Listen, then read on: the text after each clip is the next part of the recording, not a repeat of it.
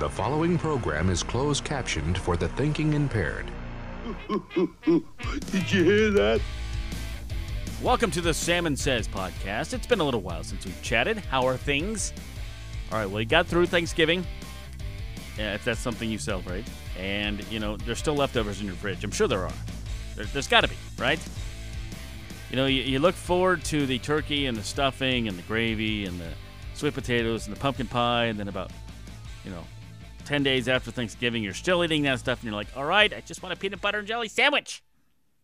Some top ramen. All right, so there you go. Anyways, that's not what we're talking about today. Today, we are talking about brides and bridezillas and weddings, okay? And I used to DJ weddings. When I was younger, I had a side business just to earn some extra cash. I charged $60 an hour, which may sound a little high, but it's not compared to what other companies were charging, like $200 an hour at that time. My $60 was nothing. I put all the songs on CD. I put the wedding songs for all the wedding dances on CD, and I would give that to the bride and groom as my gift to them, okay? I hated it. I hated doing weddings. People just complain. They get drunk. They whine. Oh, I want to do this, and they change their mind. One time I was threatening to get beat up, even though I was surrounded, and I ended up leaving, and they had no wedding music, and that's a whole other story. But nonetheless, I don't like doing weddings. So let's talk about, this isn't about DJing, this is about a bride-to-be. A soon bride-to-be has taken to Reddit after coming into conflict with several of her bridesmaids. Now, readers are weighing in on the situation. This is according to Newsweek. This is ridiculous. Sometimes what these brides ask of their bridesmaids is dumb. She has a destination wedding planned for July of 2022, has begun planning her bridal party. All of them accepted happily and were excited to be part of my wedding, she explained. My sister will be my maid of honor, and I told her to make a group chat with all the bridesmaids and pass down my requests to them. Now, here's a list of her requests.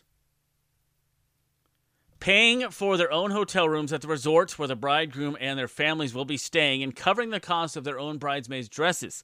Additionally, the bridesmaids were responsible for finding their own hairstylist, makeup artists for the big day, despite the fact the brides want their hair and makeup to be all the same.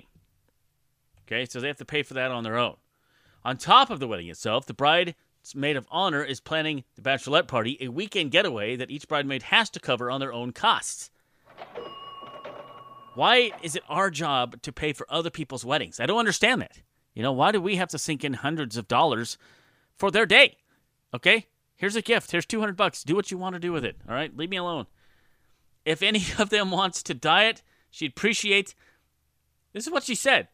They're not forced to. Just a suggestion. After my requests were made clear, and I had a couple of my bridesmaids saying that they sadly had to step down because they couldn't afford all this. They said the dresses I showed them are all too expensive. I said that I offer two choices for that reason so they can pick whichever one they can afford. They said both choices are still too expensive, and there's no way they can afford both a destination wedding and a destination bachelorette party, which I understand. Okay, who's got, thousands of dollars lying around? Oh, sure, for your bachelorette party. Chances are they'll get drunk and not remember any of it anyways. They said they'll step down. For additional context, the bride clarified some of the bridesmaid costs. According to her, two dresses options were around $231 each, while hotel rooms her bridesmaids are expected to stay in were $439 a night. It's a hotel. It's got a bed and four walls. Why does it need to be $439? After two bridesmaids stepped down, issues began to flare up between the bride and the four that remained.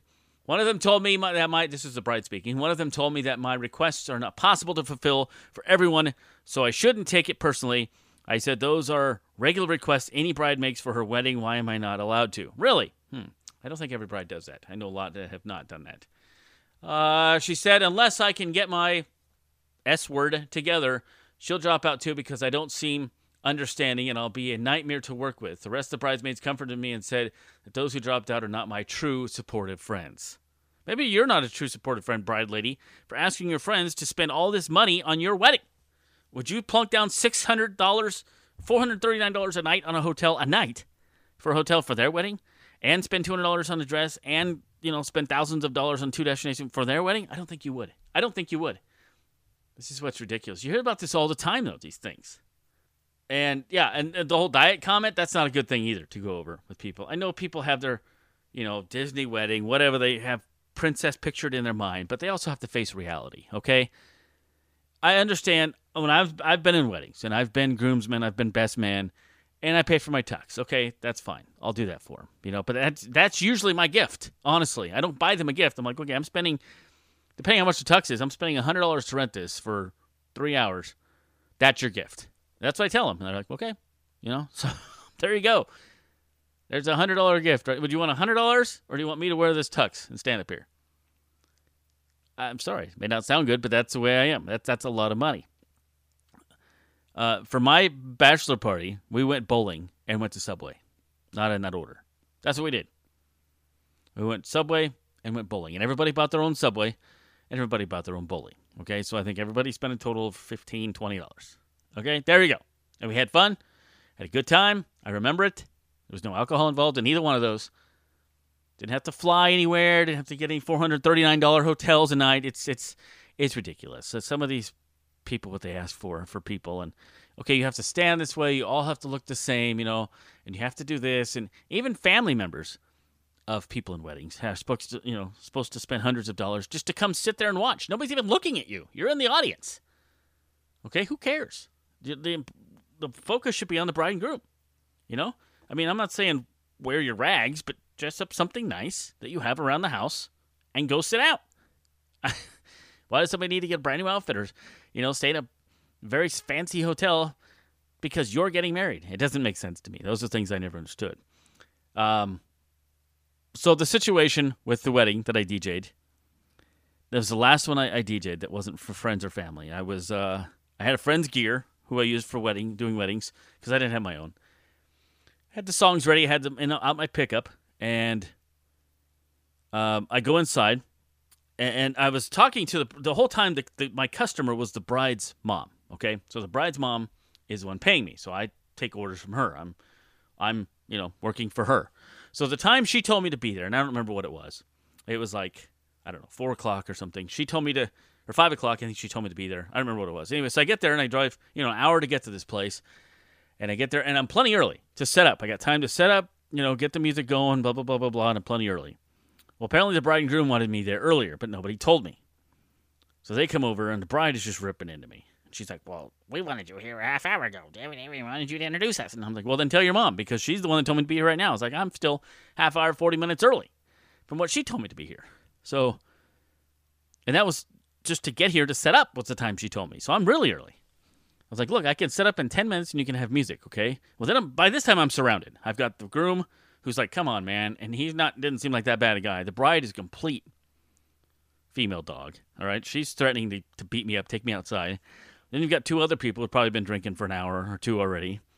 I'm literally surrounded against a wall by 4 or 5 people. Literally. I have no way of getting out, okay? This is a scary situation. You think you're going to get your butt kicked. You've got 4 people there ganging up on you. I'm looking to crawl underneath somebody's legs or something to get the hell out of there. This is at a hotel, a little ways outside the lobby, the main entrance.